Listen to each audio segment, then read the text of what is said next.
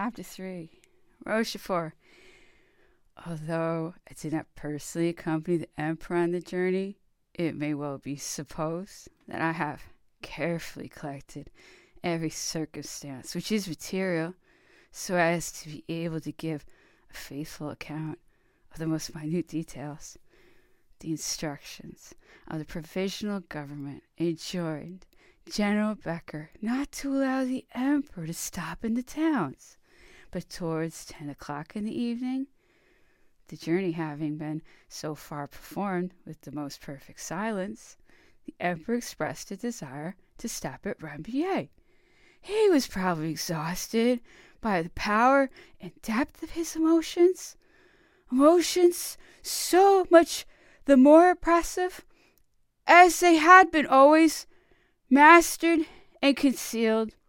General Becker immediately ordered the postilions to drive to the chateau and not to the post. Emperor clung with such tenacity to Paris that he could not force himself to decide on having recourse to flight. A quarter of an hour after having sat down to table, the Emperor arose and retired into his apartments with the Grand Marshal. As he had not said that he would pass the night at Rambouillet, orders were momentarily expected for proceeding.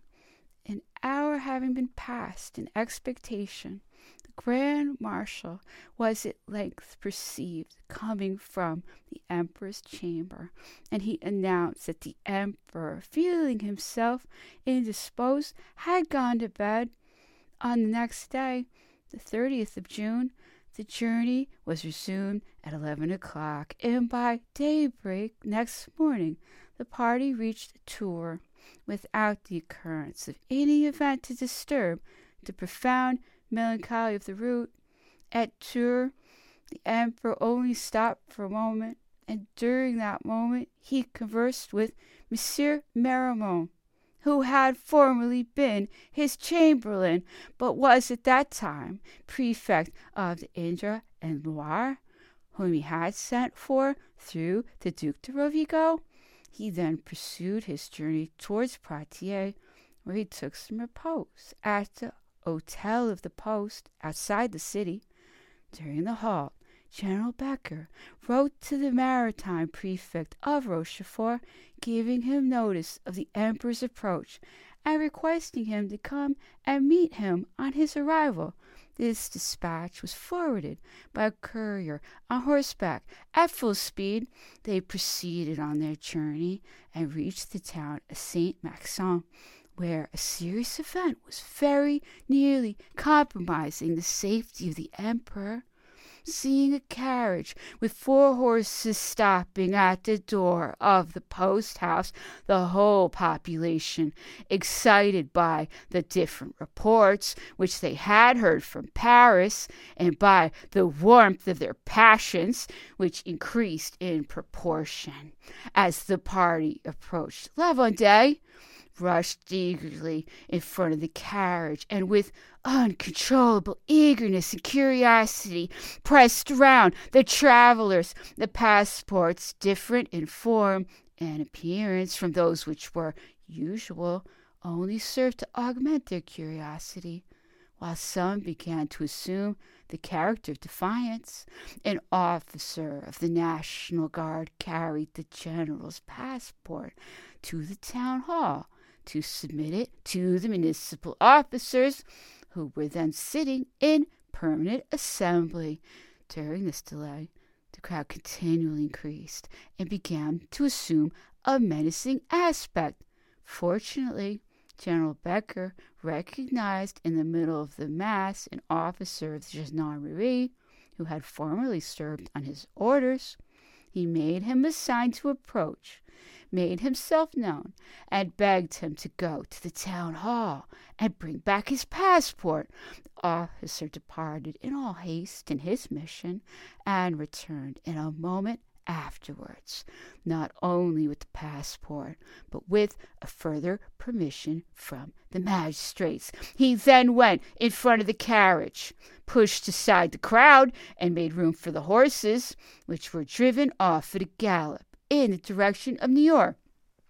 A similar occurrence happened to the emperor on his journey to his former exile in passing through the village of Dorgon, where the crowd was near pulling him to pieces. On arriving at Niort, the emperor, worn out with fatigue, expressed a desire for some repose, in consequence of which the postilions, instead of driving to the post, were ordered to stop at a small inn of modest appearance, from whence they were to start early the next morning. It was late, and they did not take the trouble to put the carriage under cover.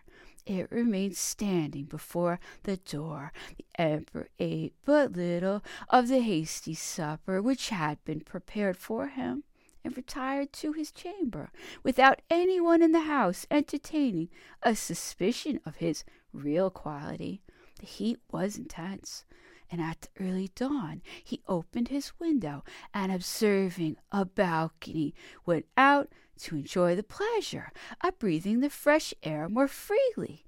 He had scarcely occupied the balcony for a few minutes when Lieutenant Colonel Voisin, on his way to early parade, passed the inn. He was surprised at seeing a person in a dressing gown of white bombazine, with an ill-tied handkerchief on his head, walking on the balcony at such an unseasonable hour. He stopped, looked at him, and recognized the emperor.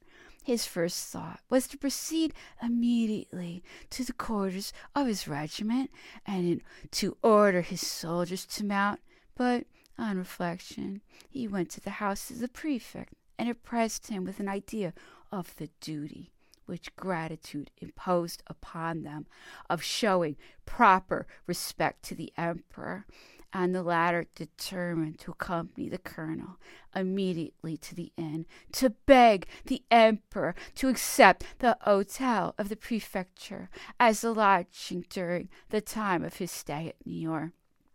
The news of his presence in Niort soon spread through the town, and amongst the troops an enthusiasm was such as to prevail over every other consideration.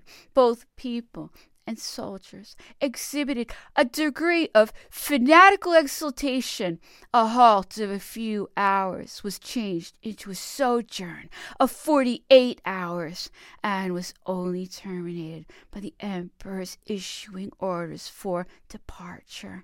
The popular demonstrations had assumed a very serious character, and 2 regiments of cavalry in garrison at Niort wished, at all risks, to conduct the emperor in the midst of the army of the Loire.